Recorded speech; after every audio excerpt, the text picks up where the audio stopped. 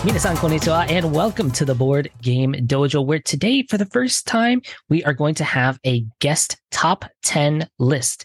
That's right. You can be very, very happy because you don't have to listen to just my voice today. You get to have Sam from the Board Game Duel. Sam, thank you so much for joining us today. Hey, thanks for the invite. Excited to be here. Yeah, now you are from the Board Game Duel, and we today are going to do the top 10 two-player only games. So you want to tell us a little bit before we start the list, a little bit about your show and why you chose that as the category for today. Yeah, sure. Our podcast is, as you said, is called Board Game Duel. The concept is like each episode we have a team and we're two friends talking about games, but like we each bring a game that is suited for said team, and then we argue who has the better game and why, and then we let the audience decide. Yeah, and it's a great show. I've listened to it a few times. My wife is even listening to it as well to learn French. So, oh, that's great. And why? So, do you focus in on two-player games, or why did you decide like two-player games is what you wanted to do for today? It's just a player count that I play a lot, and I thought I'm from Board Game Duel and two players, so it's on brand. That makes sense. Marketing. Yeah, oh, for sure. Is there a partner that you usually have? Who do you usually play with when you play two-player games? Because I think that makes a difference on what two-player games you might have in your top 10. Yeah, for sure. I play a lot with my girlfriend. She's a gamer too, so we play a lot of two-player games together. Lately, it's been mostly lighter and shorter games during the baby naps time. Oh, yeah. But I also play a lot with Vince, my podcast co-host. We play a lot of two-player games together as well, and we like fighty and in-your-face kind of games. Sure. Well, I hope that I can hear some of the successes then in your top 10 list. And let's kick it off. And since you are the guest, I'm going to allow you to go first with your number 10. Okay, so my number 10 is more of a legacy pick, I would say. I'm not excited to play it as much as I was because I've played it so much in the past. The game is called Mr. Jack Pocket by Bruno Catala and Ludovic Maublanc. And it was published first by Hurricane in 2010. So it's kind of a mix between an abstract and a hidden movement game. So one player will be Jack the Ripper, and the other one will be Sherlock Holmes trying to catch them. And what you have is like a grid, a 3x3 grid with one character on each of the tiles. And one of them is actually Mr. Jack. And only the Mr. Jack player knows which one is the real one. And then you'll have Sherlock Holmes, Watson, and their dog circling around the grid. And at the end of a round, like the Sherlock Holmes player will get information if the real Mr. Jack is currently in line of sight of one of the three pawns that are like moving around the grid. And there's also some a neat action selection mechanism. So 4 actions will be available every round. The Sherlock Holmes player will pick one. Mr. Jack then picks 2. Sherlock Holmes gets the last one, and then the actions are flipped. And you know on the next round which actions are going to be available, and then on round 3 you randomize them again. So there's a bit of a ebb and flow of you know what's coming and then you don't. So, and it's a bit of a cat and mouse. You try to catch Mr. Jack before the game ends. Yeah, Have I think I've played Mr. Jack. I have not played Mr. Jack Pocket. Mm-hmm. Are they mostly the same game? It's the same concept, but I think Pocket is superior. Plays quicker and it's a bit less fiddly, and I really like the drafting of the actions and stuff. Okay, yeah, that's appealing to me because you're going to see that Mr. Jack is not on my top 10 list. So maybe Mr. Jack Pocket would have. So that was their number 10. My number 10 is actually also a 3x3 grid game. It is ranked 5,489th on BGG. It is from 2010 by the same designer as Love Letter, and it is called RRR, and it stands for Regality versus Religion Revolution.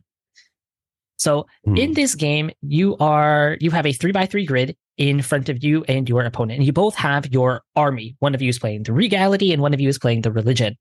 And those cards in front of you do the same things, but then you have 5 neutral cards off to the side. You will take turns one by one, playing one of your cards on one of these spots on this 3x3 grid in front of you. And these cards will do different abilities, like make one of your opponent's cards now part of your allegiance, or get rid of every card that is either diagonal or to the left of the card, something like that. Now, these different locations on this 3x3 grid are worth different amounts of points. And once all 9 of those spots are filled up, then you will count how many points are part of your allegiance. And that means that the card is turned towards your opponent. Whoever has the most points wins. And I adore this game. I think it is so low in the BGG rankings because this is the second iteration of it. It was originally called RR, and it was not very well liked at all. So then when they came out with the next edition of it, which was RRR, people were like, oh, why would I want to play that game? But it is now so much more deliciously tense. This is apparently the advanced version of RR, and it is a constant game of, I don't want to put out my best cards yet because they could turn them into their allegiance, and I don't want to give up this really good card to them. But at the same time, if I wait too long, there's only one card per spot most of the time. So then I'm going to let them put on their good card onto that spot. So I kind of want to not do anything at this time, but I kind of need to, or else I'm going to wait too long. And the neutral cards, the neutral characters in this game, you only choose 5 of a 16 possibilities. So every game is going to feel different with different abilities happening at the same time. So I really recommend it. And the newer editions of it actually come in the size of a deck of playing cards. So it's really, really portable as well. And that is my number 10, RRR by Seiji Kanai and Hayato Kisaragi, art by Keita Komiyama and Noboru Sugiura. And it's either published by Igiari here in France or XV Games if you get it abroad. That sounds really nice. I don't think I've heard of it. I'm hoping that I have a couple on here that you would be interested in that you haven't heard about. Is there a digital implementation available? I do not know if there is, but I know that there's a bunch of versions that are available, and I'm seeing it as for only like $8 or $10 on the used game market. Like, it is not really well liked at all, which is a disappointment because I quite like it. Yeah, I'll be on the lookout for it for sure. All right, so moving on. What is your number 9? My number 9 is the game called Trick Shot by Artyom Nichiprov and published by Wolf Designer. So it's the same publisher and designer as Guards of Atlantis 2, which is my favorite game of all time. And this one is I like to call it a mix between Can't Stop and the old video game Ice Hockey that was on the NES. Okay, yeah. Where you had like the big ones, the small ones, and the medium ones. Hockey players. So it's basically that, but with a push your luck, roll the die element to it. So basically, when you start your turn, you pick an action. For the first action, then you roll a die, and if there's a 1 in 6 chance that you roll a bust, and then your turn ends. And then you can continue, but for your second action, you need to roll 2 dice, and then 3, 4, and so on and so forth. Okay. So the more actions you want to do, the more likely you are to bust and fail your actions. And the different actions are like making a pass, moving your players around on this square grid that represent the ice. And you can pass the puck, you can shoot if you have a lane to the net, and so you need to position your guys well, and some die roll actually allow your opponents to react, so they can move their pieces by only 1 space, so they can get into your passing lane or into your movement lane. And you also cannot activate the same player twice in a row. So if you move, you cannot shoot right away. You need to move somebody else or do something with another piece. And it's really quick to play. It's back and forth, and there are some ways to mitigate the die roll. You can you have a certain number of re-rolls that you can use, but when you spend them, then you have to do a line change. So you have to stop your turn without busting, so you can refresh your players. So it's really thematic. And there's an advanced mode where like you get an actual NHL team, and you get like special powers that are somewhat relevant to what the players in these actual team can do. Oh, that's cool. So if you like ice hockey, it's a really good game for that. I think it's a good game to bring to people that are not very not into the hobby yet. So it can be a good gateway if they like ice hockey. Are you a fan of hockey then? Yeah, I am. Who's your team? The Montreal Canadiens. I'm from the province of Quebec, so it's kind of the most popular pick here. For sure. For sure. I'm originally from Detroit, so I've kind of followed the Red Wings, although not a ton lately because we aren't very good. They haven't been good in the for the last few. They were great for like decades, but the last few years have been more difficult.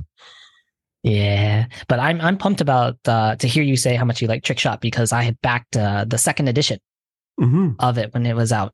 Are you getting the upgrade? Yes, as well. Or are you just keeping with the first edition?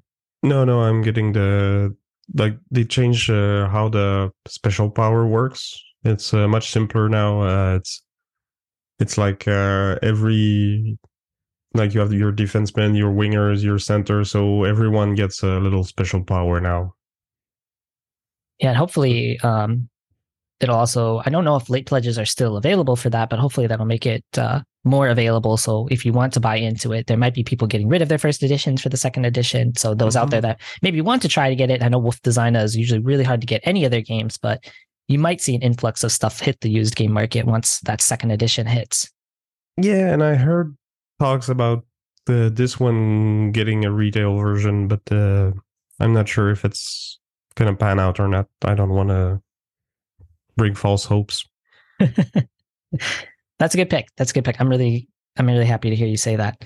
So now as my number 9, and my number 9, if you thought 5,489 was low, we're going even lower now because this next one is 9,398. And it is one of the newer ones on my list. This one is from 2022, and it is a small box game. Though literally it's from Small Box Games. This is from John Cloudis, and it is called An Empty Throne. So An Empty Throne is a game in which you are going to be battling your opponent for control of these 3 fields that are on the board. And everything is cards in this game. Everything from the fields to the powers to even the rule sheets are just on cards. And you're going to be doing this very simply by either playing a card or moving a card. You only get 2 actions per turn. And when you play a card, you will either get to do the action that is in that field at the moment, or the action that is on the card you just played, or based on the number you played, or if it's the same color of the field that you just played it to, then you can do both. But ultimately, this game is a bit of a dance between you and your opponent, because you are simultaneously trying to make coalitions in the field so you can take control of the field. And you do this by playing a lot of the same number or the same color or doing a bunch of different numbers or different colors. So I think it's like 3 of the same color, 3 of the same number, or 4 different colors, 4 different numbers in the field. And you get to take control of that field. But at the same time, you want to make combos, because if you let a field go without, and you just let your opponent kind of do whatever they want, they are going to take control of that field. So you need to kind of choose, do I want to make a good play that benefits me, or do I want to make a play that harms my opponent? And the nice thing is that's really cool about this is there is no like discarding cards in this game. All the cards that get drawn are going to be played somehow in some way.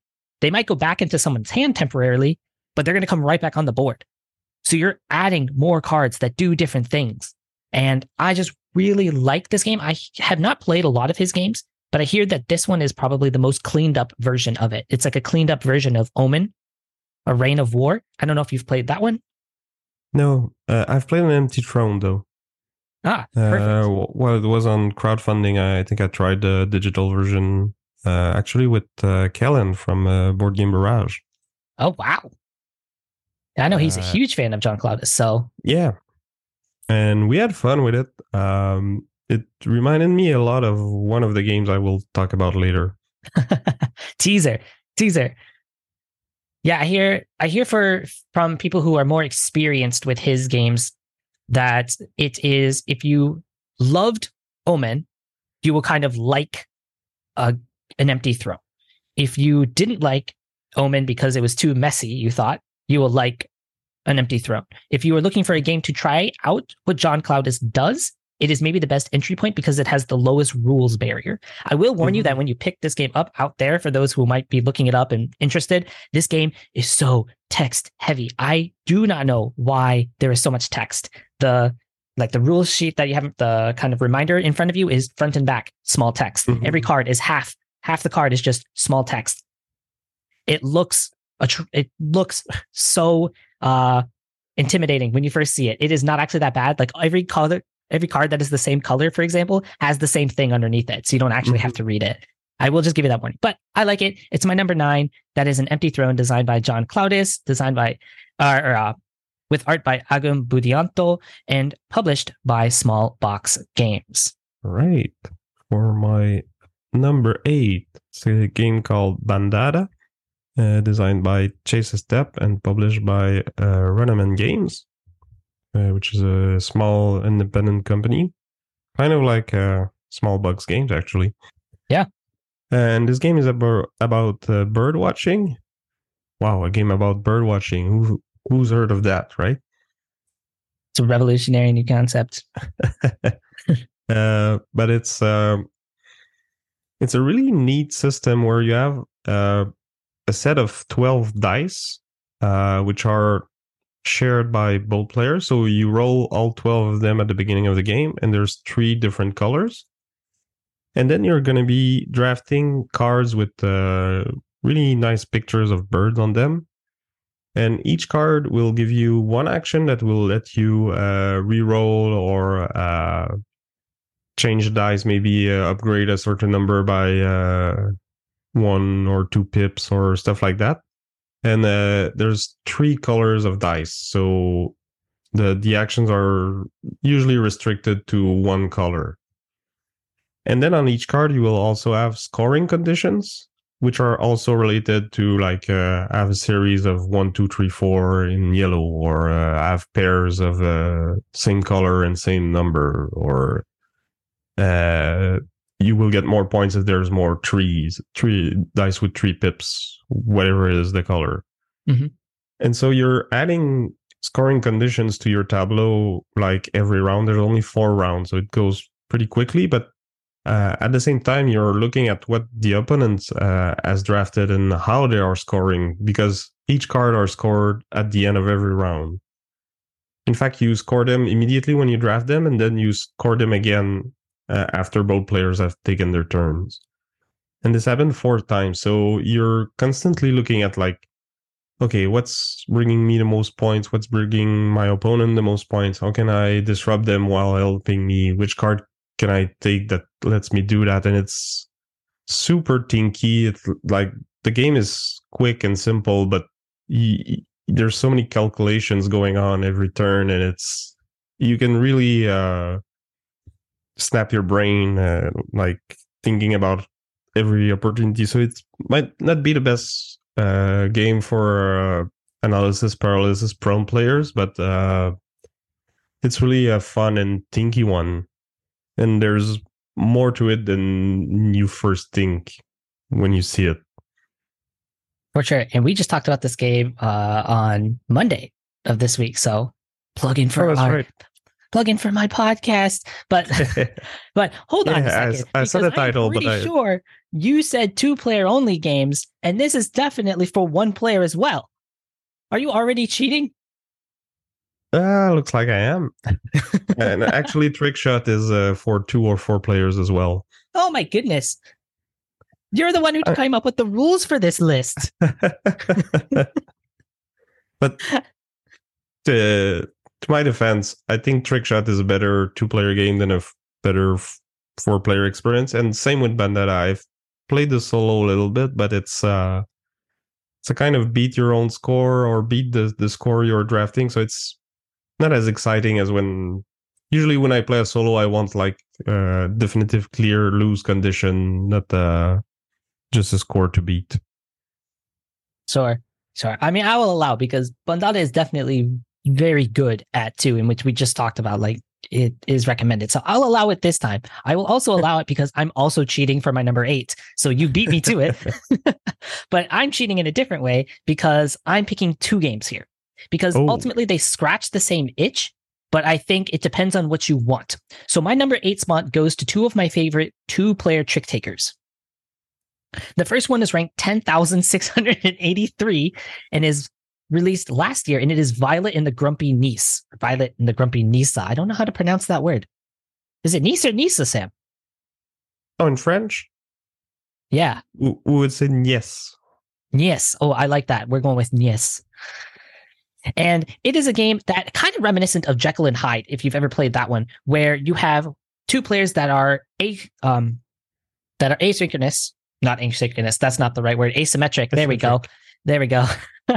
I'm struggling with English. I swear it's my native language. And so one of you is playing Violet, and your goal is to get to the end of the path. And one of you is playing Torek, who is the grumpy Nies. And they are trying to prevent Violet from getting to the end of the path. And you have different cards that do different abilities. And ultimately, I like this one better than Jekyll and Hyde. I felt like it never felt super satisfying to win as either Jekyll or Hyde. And so ultimately, I actually just kind of fell off of it. Whereas I think in Violet and the Grumpy Yes, Violet is so hard to win as. Like, it is excruciatingly hard.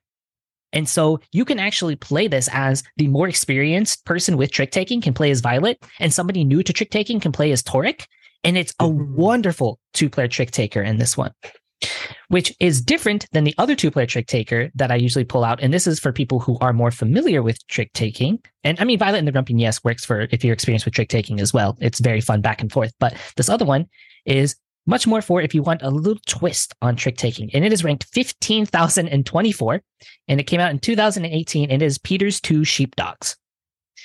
So first of all, award for the cutest game that is going to be on the top 10 list today from me is Peter's 2 Sheepdogs, because instead of cards, they use 3D printed animal meeples that have numbers on them. They are adorable. And you are actually using the box as one of the components because you are playing trick taking and Mancala. So you will try to win your trick, and whoever loses the trick will get to play Mancala with the rest of the pieces. And you are trying to win tricks in both the first half and the second half, but try to balance them out. Because let's say you win 2 tricks in the first half of the game, which is spring. In summer, if you win less tricks than that, so if you win less than 2 tricks, you get 0 points for the whole second half of the game. But if you double what you won in the spring, you get double points for your spring total. So it's kind of bouncing out of like the first half of the game, you really want to win, but you don't want to win too much. And neither does your opponent. You also don't want to win because you do kind of want to play Mancala, and different pieces can get rid of some of the pieces that are going to be scoring for either you or your opponent. Or maybe you've scored too much, so you want the pieces in your thing that gets rid of some of those points so that you can more easily pass it later. I think both of these games scratch a great itch of 2-player trick taking. I wanted to put both of these on because Peter's 2 Sheepdogs, I think, personally is the better game of the 2, but is also about an infinity. It's like a million times harder to get. Whereas Violet and the Grumpy Nisa, you can just order from the online store. So I just wanted to give 2 options there. Have you played either one of these? No, but I really want to now because my number 7 was going to be Jekyll versus Hyde. Oh, all right. Well, that's a great transition. Let's just go straight into it. Yeah. So again, 2-player trick taking. The twist for this one is that one of you is Jekyll. You want to balance the tricks to be won as equally as possible between 2 players. And then Mr. Hyde wants to go null or to win them all. And will score points based on the difference of tricks taken.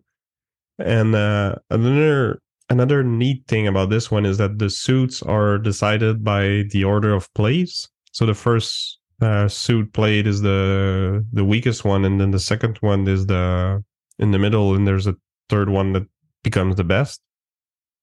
And I really like this aspect of timing of when do you want to play your cards and the decisions when you're playing the hide side. Do I want to try to win them all? Do I want to try to lose them all? Do I want to stay open and see what my opponents has?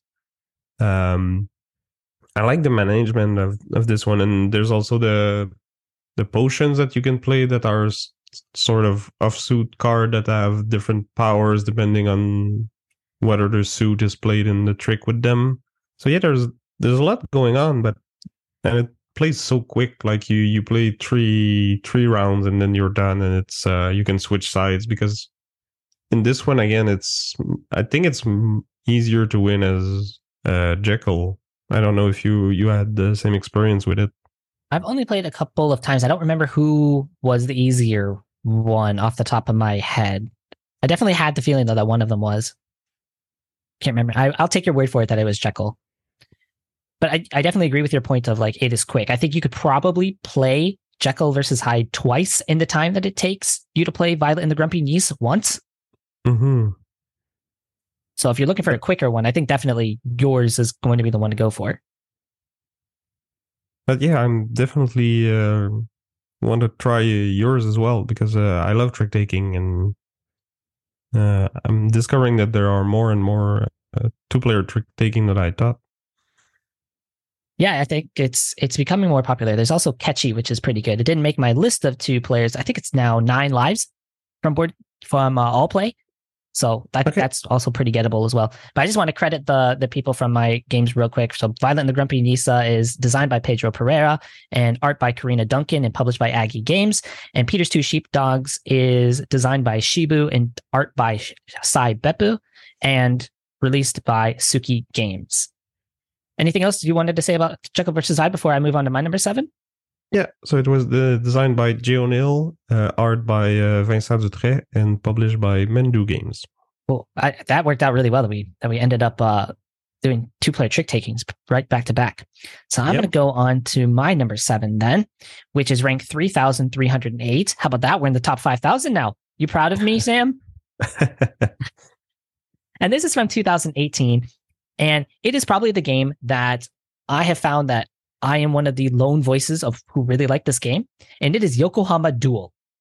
So Yokohama Duel is the 2-player version of much more beloved Yokohama, which is this big sprawling game that is all about, doing a little bit of contract fulfillment. You want to go to the church or customs and get some area control there. And then maybe you need to go to the fish market so that you can actually fulfill the contracts, things like that. You're going all around, and then you're building up storehouses and trade houses so that you can have more power in each of your spots. Because if you go to the fish market, for example, with only 1 power, well, you only get 1 fish. But if you wait and add more power and you get like 3 power, now you get 3 fish. So that helps you for the contract that might need 4 fish to fulfill. What Yokohama Duel, though, does is, and this is where I think a lot of people bounced off of it, is I think what the purpose of Yokohama Duel was to say, okay, what was really common in Yokohama was, I think more people familiarized themselves with it, with this worker, like their worker placement method of leaving down 1 worker in a couple different spots and then having to make a trail where you're going. Mm-hmm. But I think, and I don't know this for sure, but I think Hisashi Hayashi said, okay, you know what? There's another important part of the game that doesn't work at 2, even though Yokohama is good at 2, is that there's no blocking. And blocking is a huge part of when you play Yokohama at 4 players. So Yokohama Duel is almost all about blocking. If somebody goes to one of the spots on the board, you can now not go there for the rest of the round. So it is and you have to play from the lowest power card to the highest power card. You have 4 cards in front of you: 1 power, 2 power, 3 power, 4 power. And both of you have to play from the 1 power up to the 4 power. So you have to decide, is it worth taking the risk and waiting so that maybe you need that 3 power to go to the fish market and get the fish for your recipe? But if your opponent plays there before you, well, guess what? Now you have 0 fish, and that's not going to help you at all.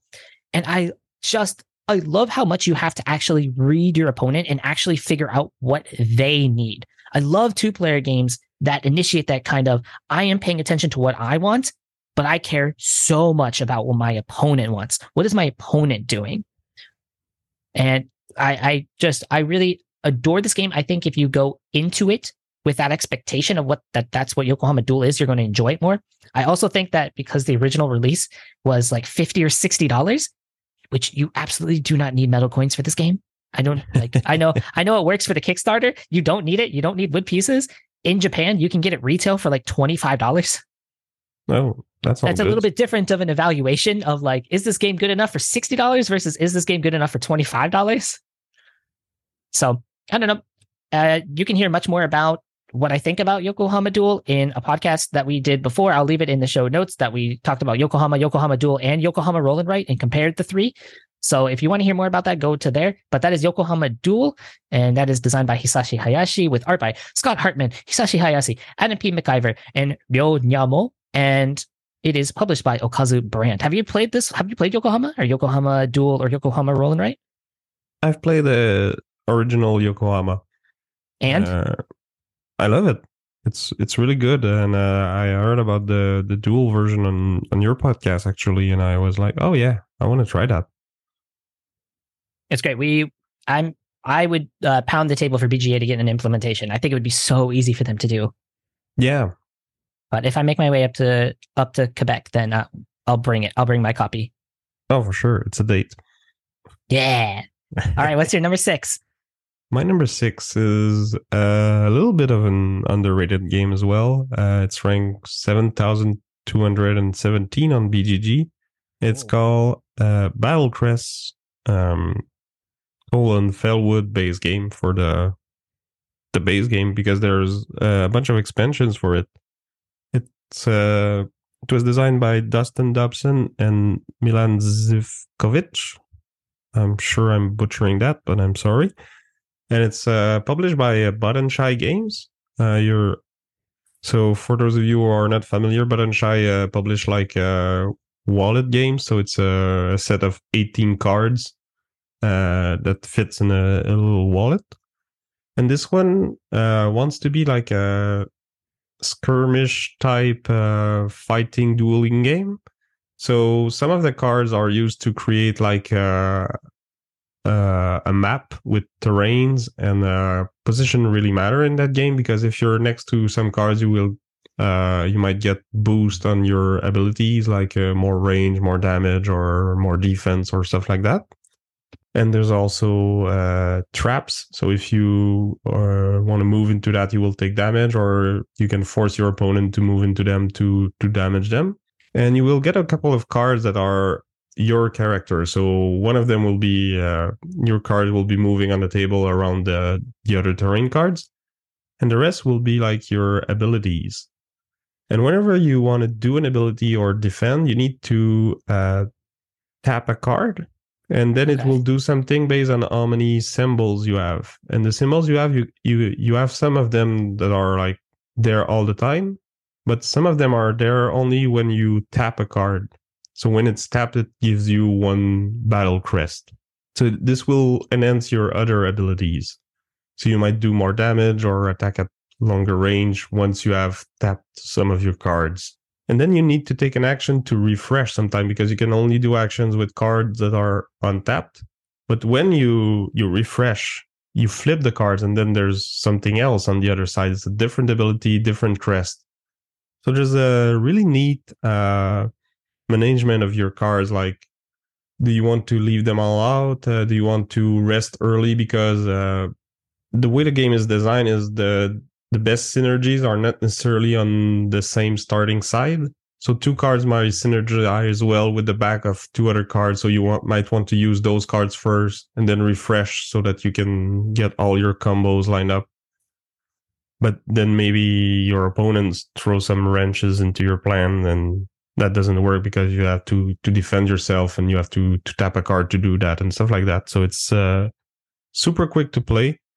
And again, kind of a cheat, because technically it plays, you can play solo. There's a solo mode with one of the expansions, but the base game is only like 1v1. That's interesting. I have never heard of this game. Actually, I've never played a button shy game ever. Really? I To, think you would love Sprawlopolis. that seems to be the most popular one. I've heard about it quite a bit. It's really hard to get abroad, though. Like, that's the thing, is like button shy is almost non-existent in Japan. So I think Matago has some French editions of them. Yeah, maybe while I'm here, they probably have some in France as well. Yeah, maybe while I'm here, I'll try to pick up a copy. Yeah, it sounds interesting, though. I'm trying to imagine like a skirmish game in 18 cards. Yeah, so yeah, 6 of them are terrains, and then each player has 6 cards to represent their health and your character and their abilities. And yeah, it's really neat. That sounds it. All right. And so now my number 6, I'm also going to cheat in the same way I cheated before, in that I'm picking 2 games for this spot. Hey, it's just additional content for people, really. It's like, instead of like top 20. So far, we don't have any crossover, which I'll be surprised if we keep going on this pace. I think we'll have 1 or 2. Yeah, but I think so too. This next spot, so the number 6 spots are 2 games that are very divisive. Either you really like them or you hate them. And they are both couples games. So my first one is ranked 4,628, and it is And Then We Held Hands. So And Then We Held Hands is a game in which you are trying to work together, and it has to be silently, in which you are just trying to get to the middle of this board. And you are going to have cards splayed out in front of you, either left or right. And based on which side of the board you are on is which way they splay. So if you're on the left side, your cards need to be splayed left. And so only part of the cards are there. Only colors on that half are shown. If you're on the right side of the board, they're splayed the other way, right? And you are trying to work together because you can't really speak, but you can play a card that's in front of you, or you can actually take a card from the other player. And this is a cooperative game. I should say that you're both trying to work together, and kind of like the theme of the game is that you're in a fight. And so that's why you're not talking to each other, but you're trying to like coordinate your feelings so that you meet in the middle. Oh, that's cute. And the production value is off the charts on this one. It actually won the best print and play when it came out, so originally. But when I was searching for this game, I had heard about it more, so I was surprised to see it at 4,628. And when I say it's divisive, it's like people are 8s or 9s, or it's like 2. Oh, no in between. So yeah, it was really interesting. But the other game is actually the same way, but it seems to it tends to skew higher. And I think that is partly based on the Shut Up and Sit Down review, because it is ranked 1,313 from 2017, and that is Fog of Love. Fog of Love is the one that I prefer of these 2 versions. And in Fog of Love, you are acting out, and acting is the strong word here. You are acting out a full-blown relationship in which you will draw these kind of personality traits on top of you, or about your character that you're playing. And you need to keep in that mindset that you are not playing as you are playing as the character. And then your partner will be picking something else about you that is like another characteristic of you that is supposed to be reminiscent of, this is the first thing I noticed when I met you. And you are going to be kind of going through life a little bit and going through different scenarios of what happened, and having to choose how your character would react to it, because you start with these end goal cards, and they might be something like you want to get married and have a family, or it might be something like you want the relationship to end, but you don't want to be the one to break it up. And so you're spending half the game, like you can, as the game progresses, you are getting rid of some of these end goals that you don't think are going to happen in the relationship. But it is really funny as you're kind of sitting there with this card that says, you cannot be the one to end it, but you want it to end. You are not liking this relationship. And you're like, what can I do? Okay. Your best friend has a birthday party. No, I don't want to go. It's not important to me at all. I'm a bad relationship, aren't I? You should really break up with me. but then the person across from you has the I want to get married and have kids card, and so they're like, no, you're just having a bad day. Fine. It's like, oh no. I think that this game works really well if you are able to keep in that mindset of that you are acting as characters. I think that this is probably one of the best games for people that want to go from tabletop RPGs to board games, because it teaches kind of so many different mechanics in board games, but still gives them that role play ability that I just think it is when you are playing it with the right people. And that's kind of what this top 10 list, it's kind of how I ordered it of these are the best possible situations when playing these games. I think that this game is one of the best two-player games. Just it doesn't even have to be two-player exclusive games. I think it can be one of the best two-player games that have ever come out. Have you tried this one? I haven't. I've heard a lot about it. My girlfriend wanted to try it with me, but I was worried we would forget that we're playing characters and that things might get a bit iffy. That happened with my wife and me. Yes. She is not a fan. She's not a fan of the game. But I'd be interested to try it with a friend. Just to role play it, and I'm sure we would have fun.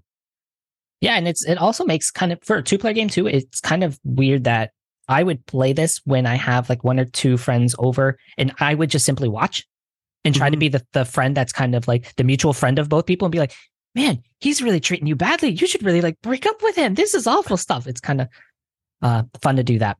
But that is Fog of Love by Jacob Yaskov and art by Cecily Fossheim, Mike Hogard, Lotte M. Klicksbull Yaskov. Oh, okay, maybe that's the wife.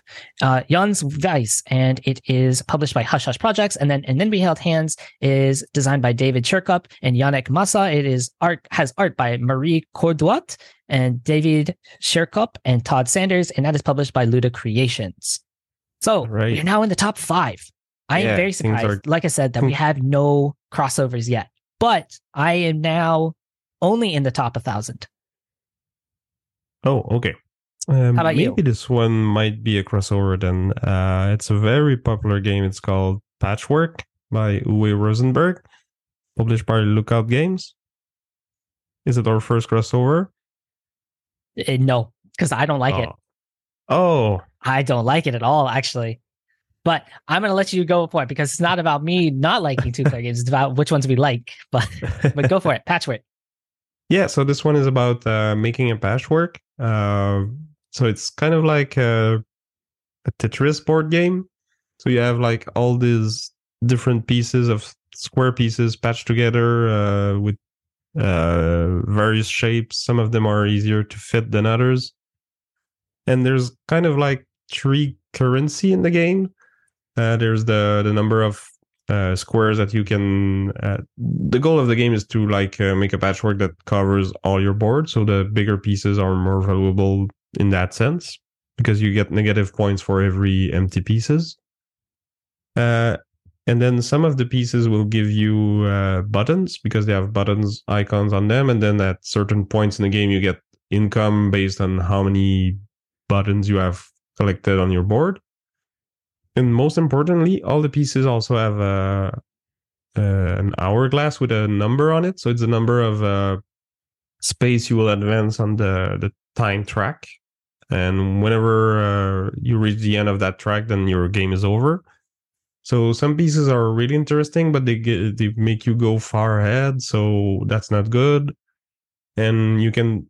the current player is always the one that is behind. So if you take a lot of small pieces, you might be able to take multiple turns in a row.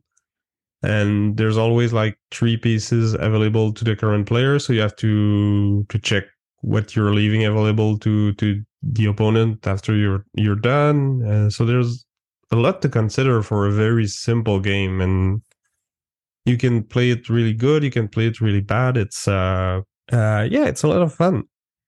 I like the spatial puzzle aspect of it too, like fitting the piece together on my board. I was a huge Tetris player when I was younger. I had the game on my original Game Boy. That might says a lot about my age. I was gonna say that's before I was born, but what ifs? But no, I think Patchwork is if you're out there watching this, listening to this, it's going to be on podcast and YouTube. Patchwork is definitely one of those games that I am in the very small minority of people who don't like this game. It is, there's a reason it is often recommended as for 2-player games. It is a really good pick. My wife really likes this one, actually. So I guess you have to play it a lot too. I used to, Okay. but I think for me, it's just a spatial puzzle. I think it is one of those games where I think when there's other stuff to do other than spatial puzzles, I like the game. But if spatial puzzle is the only thing that I have to do, then I don't like it as much. Because I didn't do Tetris and stuff either. So maybe that's it. But I know a lot of people that like it. So that's a good pick for the top 5. That's a good start. What's your number 5? My number 5 is ranked 455. It is from 2019 and it is called Mandala. Mandala is a game in which, oh man, I have never watched my opponent's board like as much of a hawk as I do when I am playing this game. So the way it works is that you have 2 mandalas that are set up on the board, and you can play to either one of these boards. And on both mandalas, there is a center section in which any card that is played to that, you will score. And if you play a card to that, you can draw 3 cards. So great, because you need the hand. Like you need to increase the number of cards in your hand. But you can also play to your own side of the mandala. And that is how you will gain priority to actually pick which color card you want to score. Because in the middle, once all 6 colors are in one of the mandala, and you can't repeat colors. So once one person has played purple to the right mandala, for example, neither one of the players can play another purple to the right mandala. Once all 6 colors are there in that mandala, you are going to take turns picking which color from the center section you want to score that go to your score pile. Now, the first time you choose a color, you will get to put it on the bottom, and the later that you have chosen that color for the first time, the more points it's worth. So if the first color that you've chosen to score is purple, that is worth 1 point for every purple card for the rest of the game. Then green is the next one you do. Okay, green is worth 2 points for every green color that you have for the rest of the game, things like that. So you are constantly deciding whether or not you want to play to the center section because you want points. Of course you want points. But at the same time, that person over there really wants to have blue because blue is now worth 4 points for every blue they want. I need to make sure that they don't get blue. So I'm going to play it to my side. If I play it to my side, however, I don't get to draw any cards. So I'm quickly running out of cards at the same time. So it is this constant back and forth of trying to decide, okay, do I want to risk losing this color and giving them a lot of points? But at the same time, I need a hand of cards and I want to be scoring points too. I love games that do that in which, like I said earlier, I am watching my opponent play and I am keeping an eye on their board. I am keeping an eye on their score pile. I am keeping an eye on what colors for them score the most points to try to keep it out of their hand. I think that is the best way for 2-player games to be because it is just so much more interactive in that way. Have you played Mandala, or what do you think of games like it? I haven't played it, but this is music to my ears. You know, I love a very interactive 2-player game. I love watching what the other is doing, and like you said, it matters to you.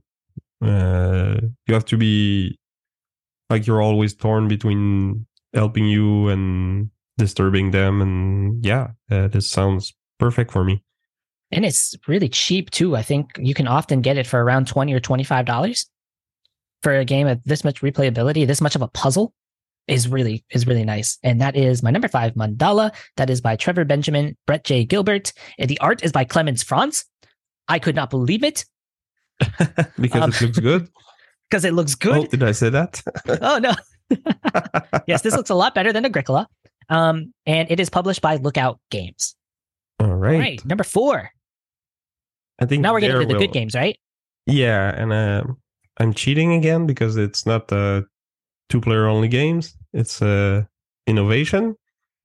Okay. I'll allow that one. So it's a game we've been playing a lot lately, you and me on BGA. Yes. So it's a civilization team game, but it's mostly about tableau building and management. So you'll be playing cards. Cards are split between different eras. You have the era 1, which is like and all cards are like innovation. So the era 1 will be like the wheel, writing, and stuff like that. up to modern times where you'll get stuff like AI and satellite and stuff like that, and you have everything in between. And on those cards, there will be symbols. I think there's 12 different symbols or 10. I'm not sure, but there's a lot of them. Some of them are on cards from all different eras, and some of them are like only in the beginning or in the middle game or in the late game. Sure. And again, you're constantly watching what the others are doing because the powers on the card, you can use them only if you have more of a specific symbol than your opponents. So if I have more leaves than you, then I can do the power. And if you have more leaves than me, then I can still do it sometimes, but I will have to share the power with you. So you will get to do it first, and then I get to do it. So you're always watching what the other is building in his tableau, trying to outraise them for the most of the specific symbol. And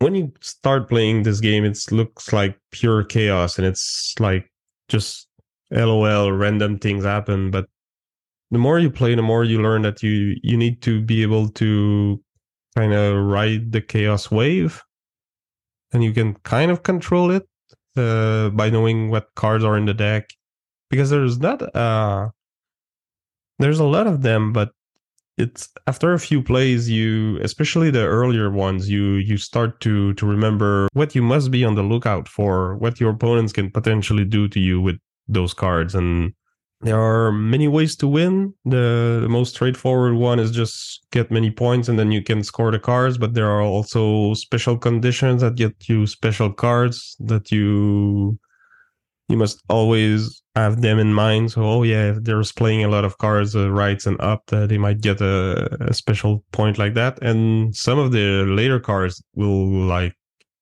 straight up get you to win if you meet a certain conditions. And some of them are really crazy. You know, you say that there's like a lot of ways to win this game, but in our games, I seem to find many ways to lose. I like how you picked out the leaves because what was it, like an hour ago? You had like 12 leaves in your pile, so you got to like take out my whole score pile. So we were 3/4 of the way through the game and I had 0 points. Yeah, but then you were just like, hey, leaves. But then you... yeah, the leaves. You played a card like the bicycle, which is usually useless because you trade your score pile with your hand. But then what I did is make all your score pile cards go to your hand, so you send them just right back into your score pile. So there's crazy swings like this. You can be down 5-0 in the scoring and still come back for the 6-5 win. I've seen that happen a couple of times.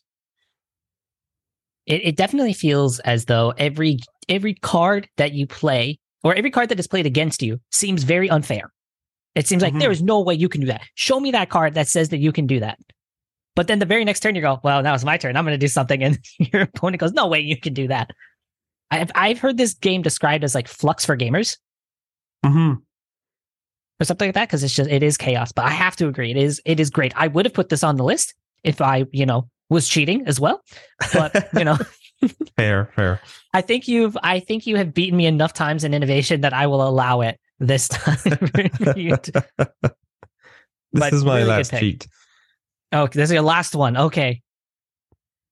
So my number 4 is 820 on Board Game Geek, and it is Fugitive.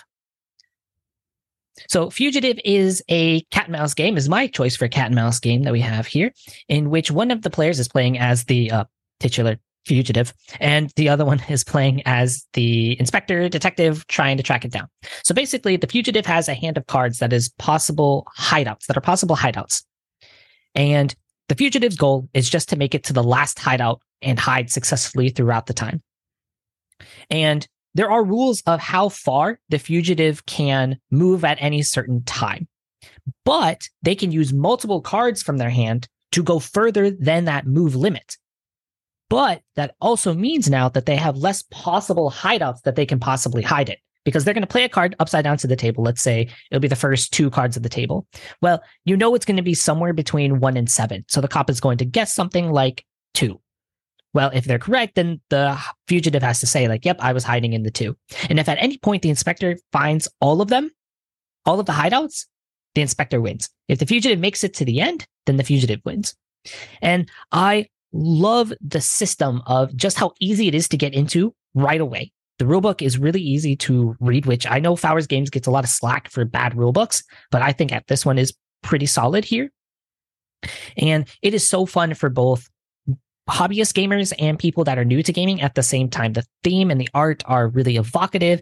It is both fun to play as the fugitive and the inspector. How many 2-player games can you play of like we were talking about Jekyll and Hyde or Violet and the Grumpy Nisa earlier, of like one of them feels a lot more like, can sometimes feel more fun or easier than the other one to play. But this one, both of them feel really fun. And I'm so excited for the new version of it. That was I think it was crowdfunded last year, where they're using the shift system from Mind MGMT. Okay. Where based on how well you're doing, based on the fugitive and inspector, whoever's winning more games, you can add in different powers and different things to change the game. Yeah, that's neat. So when you're playing really with the same player over and over, that can spice things up and kind of equalize, balance out the skills and everything. That's good. Yeah, have you played? I haven't. I've heard of it. Yeah, I like those kind of games where you have to play the other player as much as you play the game, where there's some mind games and bluffing and counter bluffing. I think this looks like it can suit that aspect. So yeah. And it's so quick too. Like it can be as short as like 10 minutes if you get caught really, really early. So that is Fugitive. It's designed by Tim Fowers. The art is by Ryan Goldsberry, and it is published by Fowers Games. Top 3 time. Still no crossovers. Yeah, I'm starting to doubt that we'll get some, but let's see. Have you played? You said An Empty Throne is actually the only one of my games that I've picked that you've actually played so far, which is a little bit surprising. Yeah, I guess that's right. We'll see. Maybe that's why we don't have that many crossovers. My top 3 are my number 1 is, I think, decently popular, but number 2 and 3s are really popular. So we'll see. Okay. Let's start with your number 3. My number 3 isn't that popular, but I like it a lot. It's Rift Force by Carlo Bortolini and One More Time Games. So This is a card game, and it's a dueling where you're playing on many lanes, kind of like An Empty Throne. Actually, that's the one I was teasing back when you were talking about this one. So you have 5 lanes where you're competing against the other player to get control. And at the beginning of the game, you will be drafting 4 elementals abilities. So they kind of generate Magic the Gathering or D&D element golems, stuff that you like, the fire, the ice, the wind, and so on and so forth. And each of these elements has like a special ability that you can trigger. All of them will do damage. So the way it works is when it's your turn, you can either play up to 3 cards, but they have to be either of the same suit or the same number. Like each at the start of the game, you get a deck of cards with 4 different suits that you drafted. And each suit has like many 5s, a bit fewer 6s, and a couple of 7s. So when it's my turn, I can play 3 cards, either on the same lane or on adjacent lanes. And it has to be 3 5s or 3 fires, for example. So either same number or same suit. Second option is to discard a card and then activate 3 cards that were played before, and they have to be the same number or same suit as the card you just discarded. So if I discard a fire 5, I can activate 5 fires or 3 5s. Sorry. And the last option is to just replenish your hand, and then you score for each lane that you're the only player present in that lane. And the other way to score points is just to destroy the opponent's cards. So if you have a 5, they have 5 life points, and a 6 has 6, and so on and so forth. And it's really that simple, but there's so much depth because there's like 10 different suits, and all of them have different powers. Some of them will move around the lanes and then do a little bit of damage. Some of them will do a lot of damage, but when they're killed by the opponent, they score 2 points instead of 1. Some of them will care about where the card is played, because you can play multiple cards in a lane, and then only the one that is in front is vulnerable to damage, usually, but some of them can damage the one at the back. Some of them will do more damage if the unit is already damaged. So there's a lot of tempo and timing consideration and a lot of end management. Do I want to play all my cards that I can play, or do I want to keep some of them to my hand so that I can activate them later? And you have to react to what the other player is doing in the game, but also in the draft, because some powers combine with each other very well, others not so much. So I've played this game hundreds of times now on BGA. It's sadly in alpha, and I think the development on it has been abandoned, but it works really well. So, and I've played in person as well. I know now there's an expansion that adds new card powers and even solo mode and 2 versus 2, but I haven't tried this one. The OG is only 1v1, so that's not cheating, right? No, it's not cheating. No. I'm bummed. Well, I mean, I am alpha, so that is nice that I can at least play it, but I wish because that more people, because that sounds like a lot of fun.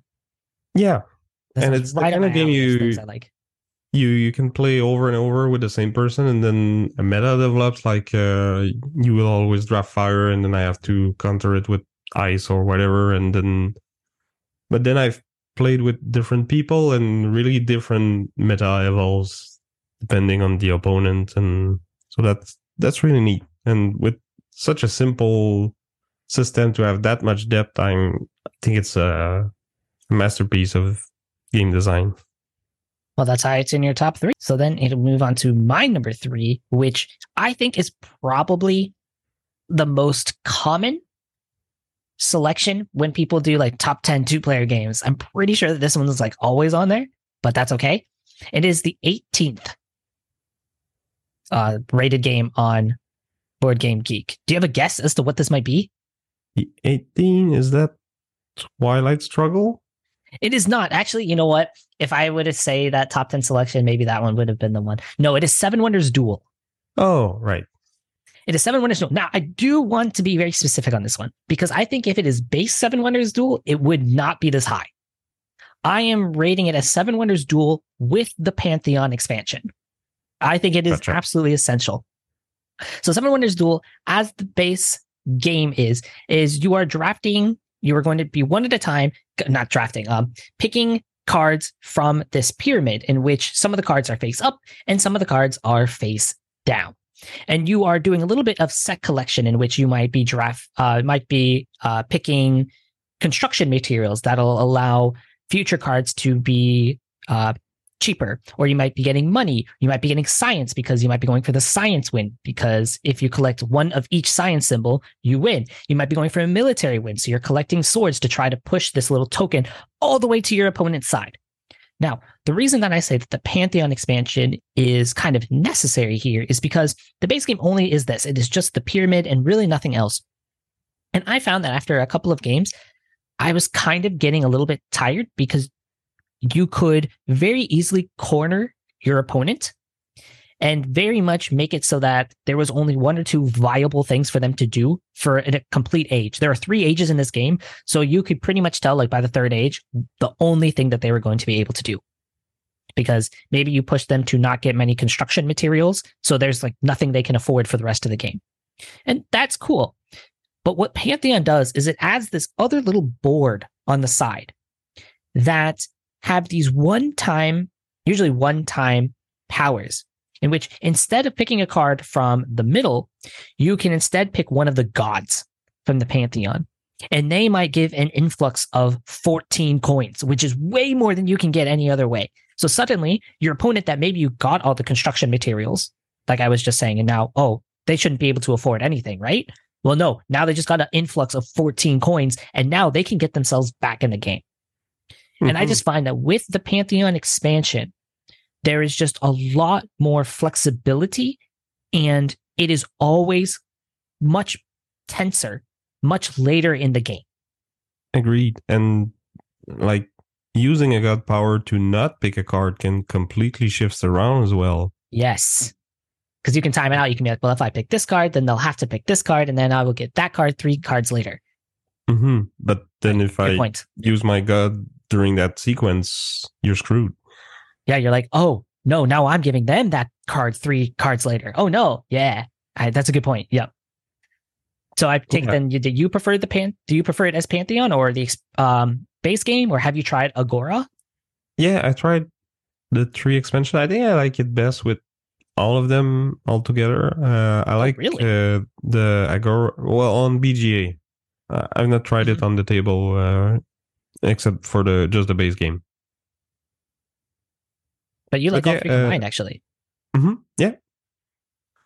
Okay, I don't think I've actually tried them all 3 together. There's what? It makes it a lot. Like you have to watch. Now you have like 4 win conditions plus the gods and everything, and the treachery power card. So that there's a lot to keep track of. But digitally, it works well at least. Sure, I might have to try that because I've tried it with Pantheon, and then I got rid of Pantheon and added Agora to it to try to just try out the expansion by itself. I don't think I've done all 3. I'll have to try that. But that's 7 Wonders Duel with Pantheon. The original base game came out in 2015, designed by Antoine Bauza and Bruno Catala, and the art is by Miguel Coimbra, and it is published by Repos Productions. All right, top 2. Yes, from small card games to big, sprawling Ameritrash thing. I'm going with Star Wars Rebellion. Wow, okay, that is also a really well-loved game. Yeah, and for good reasons. Designed by Cory Konieczka and published by Fantasy Flight Games in 2016. It's basically the original Star Wars trilogy in a box. One player will be playing the Empire, the other one will be the Rebels. And at the beginning of the game, you're hiding your rebel base somewhere on this big map with all the planets that you will recognize if you watch the movies and all the TV shows and the expanded universe and whatnot. Are you a Star Wars fan? I'm not, and I was going to ask you when you were done. So I'll actually ask you this question when you're done explaining. Okay. So yeah. There's a big game of cat and mouse between the Empire and the Rebels because the Empire will win if they discover and take over the Rebel base. And it's a big part of it is like kind of like a troops on a map game where you have like different kind of units and spaceships and everything that you move around the galaxy, and the Empire has way more resources than the little Rebels, and the Rebels cannot win just by winning fights. They will have to their goal is to buy time because there's like 2 round markers. One starts at 0 and another one is at I don't remember how many rounds. And when those 2 meets, the game ends and the Rebel win because the galaxy overthrows the Empire. And as the Rebels, you can do missions, and if you complete those missions, the game will last shorter because it makes the game the turn marker thing go back, so it's easier for them to meet. And then every couple of rounds, you will get like new characters that will be added to your pool, and you get all the characters that are in the movie, the main ones, and also some more obscure ones. And the different missions and cards, they will make you like it could be like an event or a battle, like it happened in one of the movies, but you can. It's kind of a what if scenario. So different characters can be in places that they weren't actually in the movie. So there's kind of a mix and match of like the Emperor goes on hunting people instead of Boba Fett or stuff like that.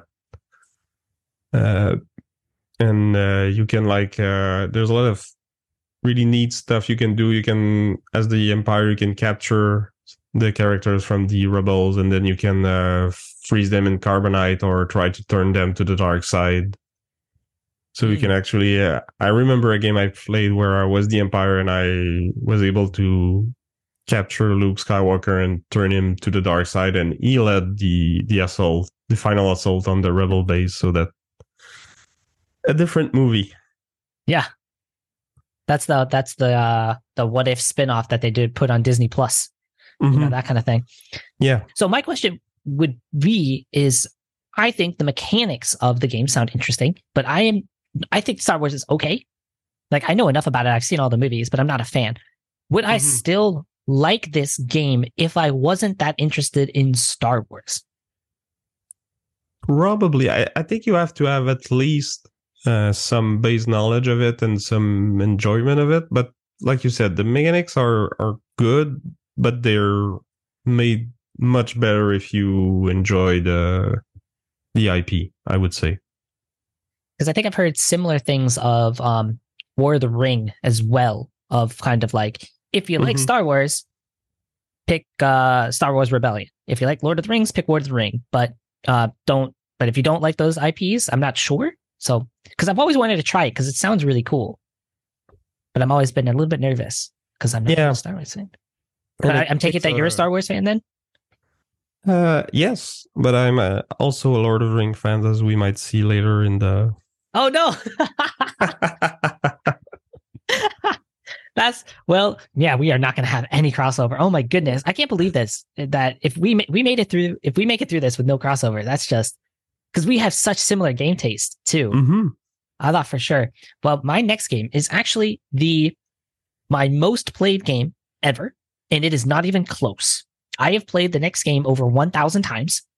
Wow. Mostly because it has a really good iPad app and it can be very quick. It is ranked 141 on BGG, and it is Star Realms. Oh, yeah. So I played that a lot too.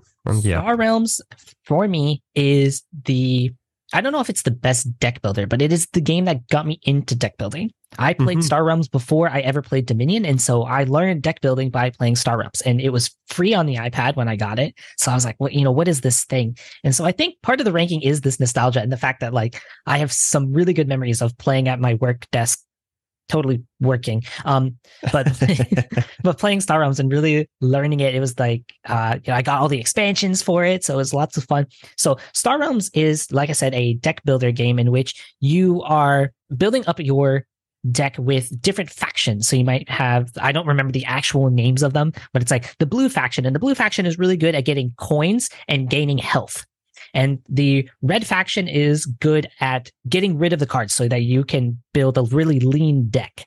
And the yellow cards are really good at fighting and making your opponent discard cards from their hand. And then you have the green cards that, oh my goodness, that's the alien faction. And they are so powerful if you have lots of aliens in your deck, because they have lots of like base 2 damage. But if you have another green that you play on the same turn, it's plus 2 more damage. So then that's just like gets really big. And it is so addictive to try to make just the perfect deck, just this game. There is a back and forth of, okay, wait, hold on. They just drafted green, which means that they're definitely going for green. So how can I build up protection so that I am good against their green? Because there's also bases. Because the ultimate goal of the game is to kill your opponent. They will have, I don't remember what the starting health is. Is it 30? 40? something Yeah, like that. 30 or 40. And so you're just trying to wear down their health points. And like I said, there are different cards that maybe they can gain health. There are bases in which you have to knock their base out first because it's a defense system. So that maybe you have to kill that first before you can actually attack their health. And these different expansions add in these crazy, wacky combos that you can do. It is a really, for my money, and again, I'm probably biased, but for me, I actually think that Star Realms is probably one of the easiest deck builders to get into if you are starting off your deck building adventure. I think it's, first of all, really cheap. It's way cheaper than Dominion is. You can get the app. I think full price, the app is like 99 cents on the thing. So really easy. It's really easy to learn. There's not a whole lot of rules going on in there. And it has just supplied hours and hours of fun for me. So I take it that you have also played Star Realms then?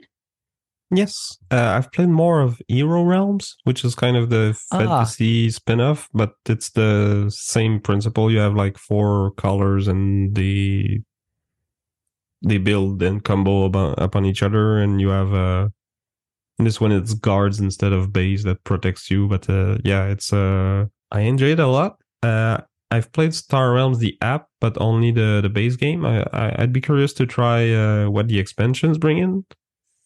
Because I know in Hero Realms you have like some wacky modes where one player plays like a big monster, and you can have multiple players fighting against them, or there's a campaign with a little bit of story driven, but mostly like character building, and then you can improve on your base deck as the campaign goes on and stuff like that. Yeah, the app has a campaign for sure, because I was playing through the campaign of that, and that's really fun. Of like, oh, you have to start at like 10 health, and it's like, wait, I'm sorry, what?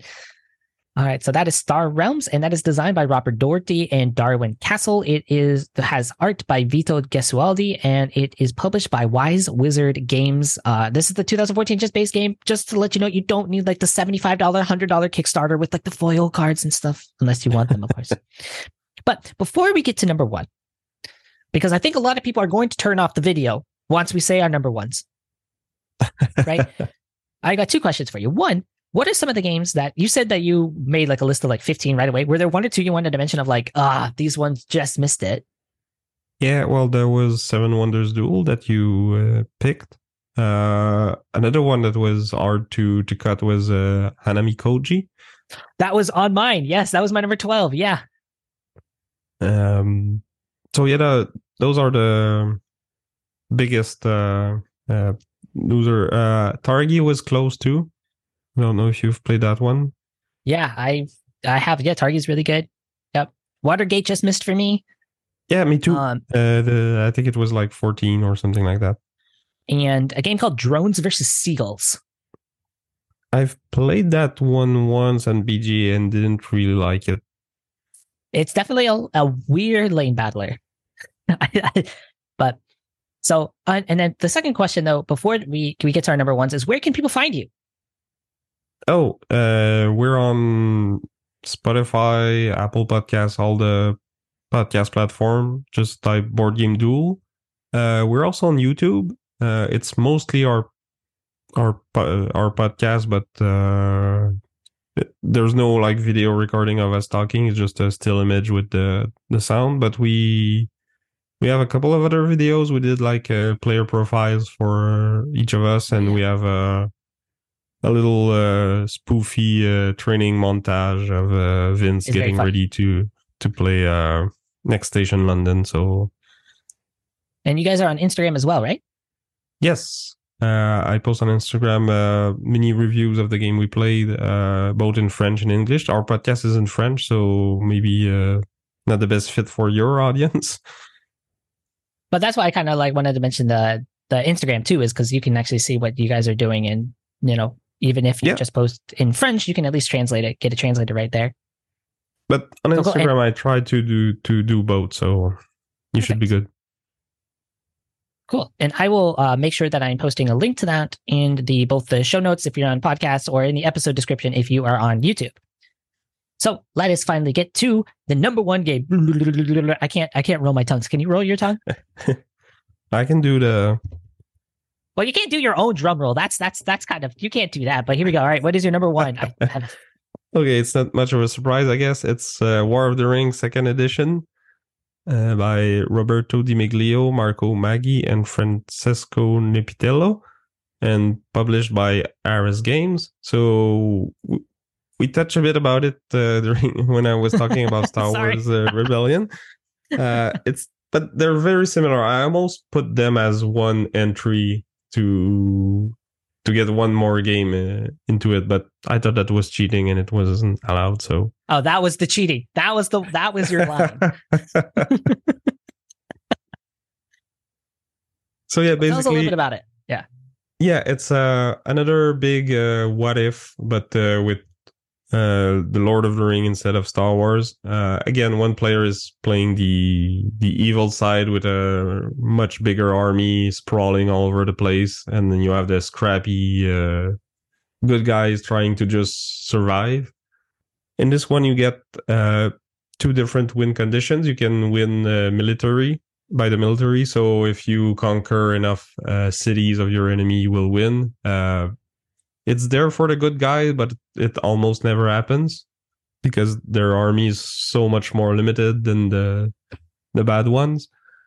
And then you have the quest for the ring. So you have Frodo and Sam with the ring, and the companions are with them, and you move along. It's kind of a little bit of cat and mouse, because at some points you might pop out somewhere on a territory. Let's say you're in Rivendell at the start of the game, and then later you're in the Moria or whatever, and you're moving around, and the shadow player can spend resources to send like your Nazguls and stuff like that to chase you, and then they get better. They have a better chance of finding you and corrupting the ring bearer. And it's one way they can win is like the ring bearer takes too much corruption, and then they succumb and bring the ring back to Sauron. Or they can win if they can bring Frodo all the way through Mordor and then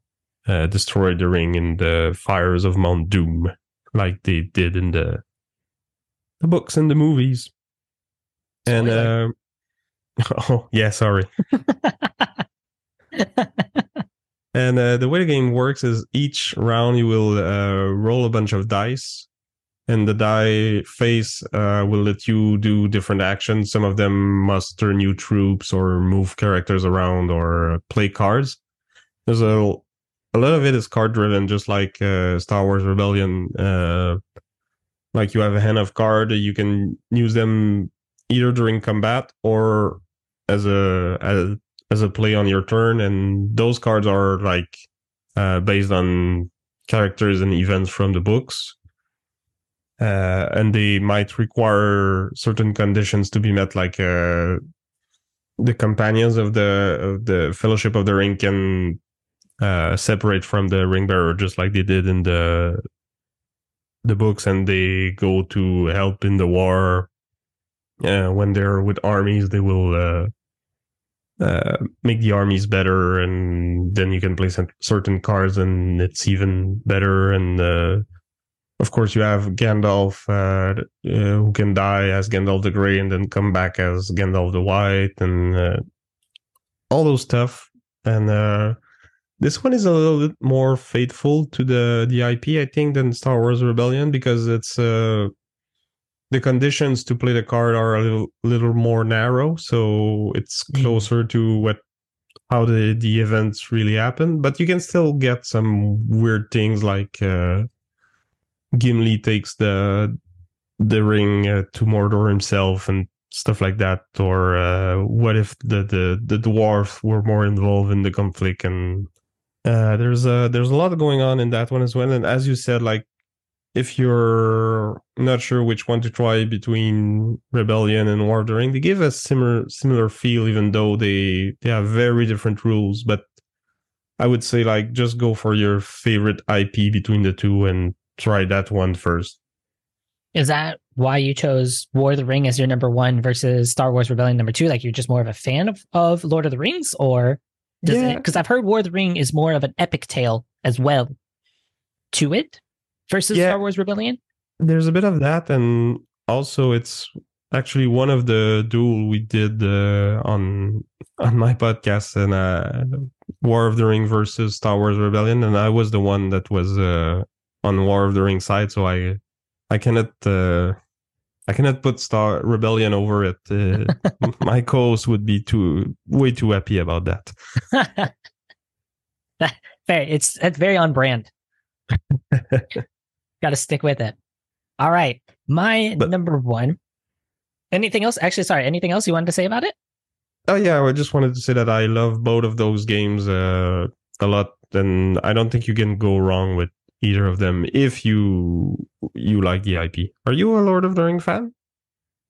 I have never read the books and I have never seen the movies. Actually, I feel like that's very weird. That makes me very weird.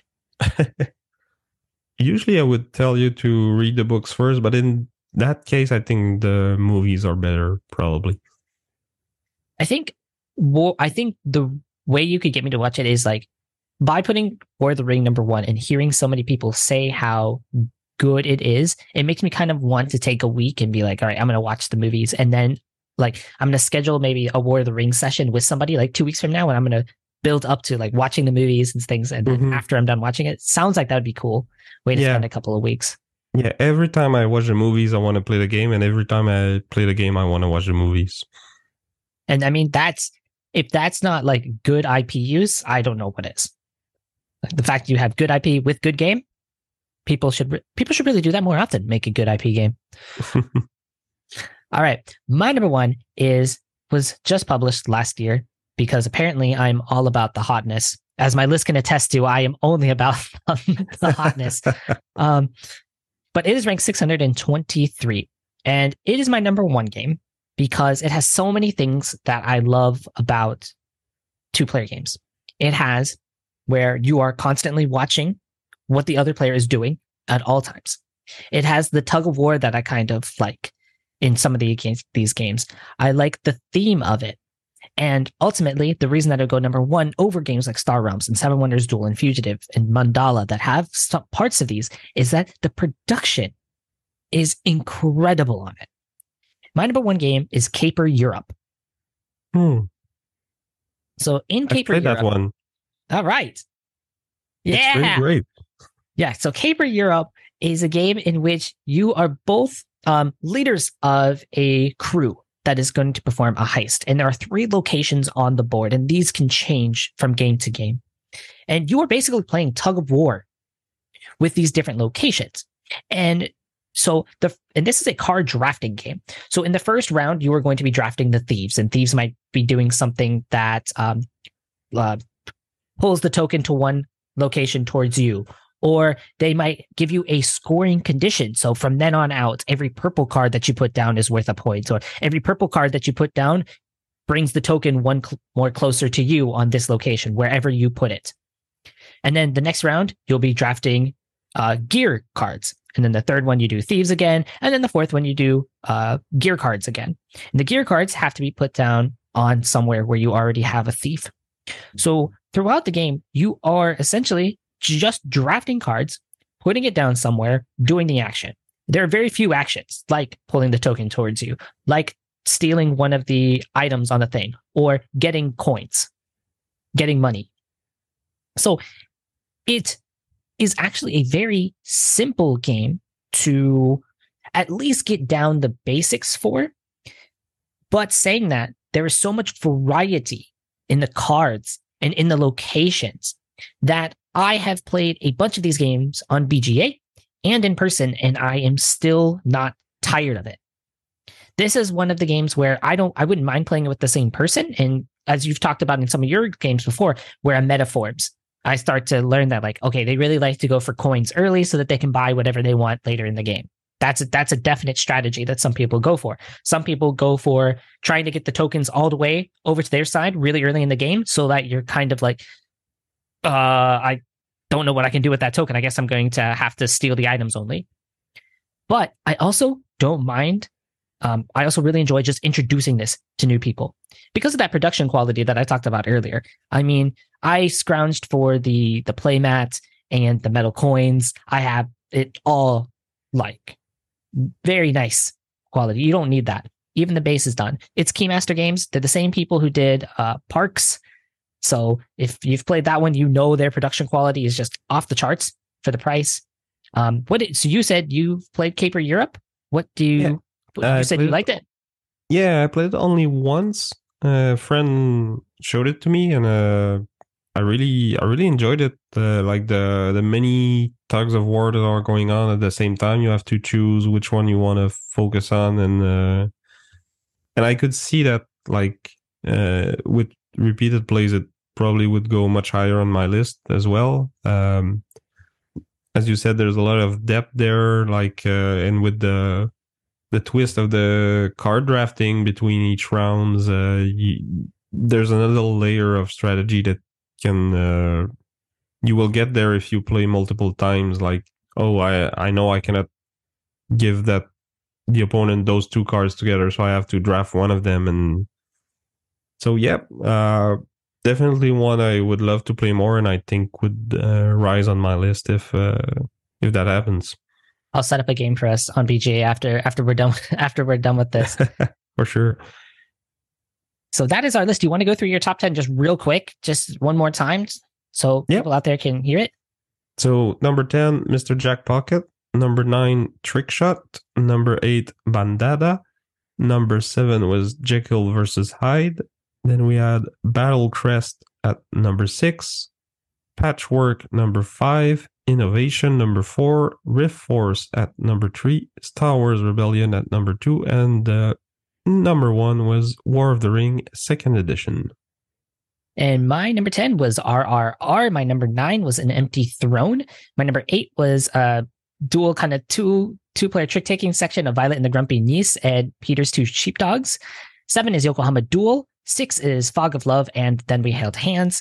5, Mandala. 4, Fugitive. 3, Seven Wonders Duel with the Pantheon expansion. 2, Star Realms, and 1 was Caper Europe. And I forgot to mention that one's designed by Unai Rubio, the art by Josh Emmerich, and published by Keymaster Games.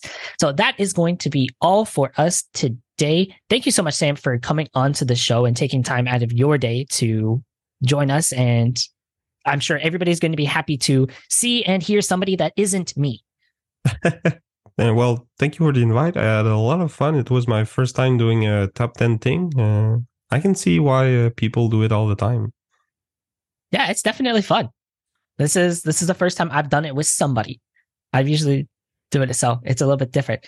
So, and thank you all for joining us today. いつもありがとうございます. You can find, I will put again the links to Board Game Duel stuff down below.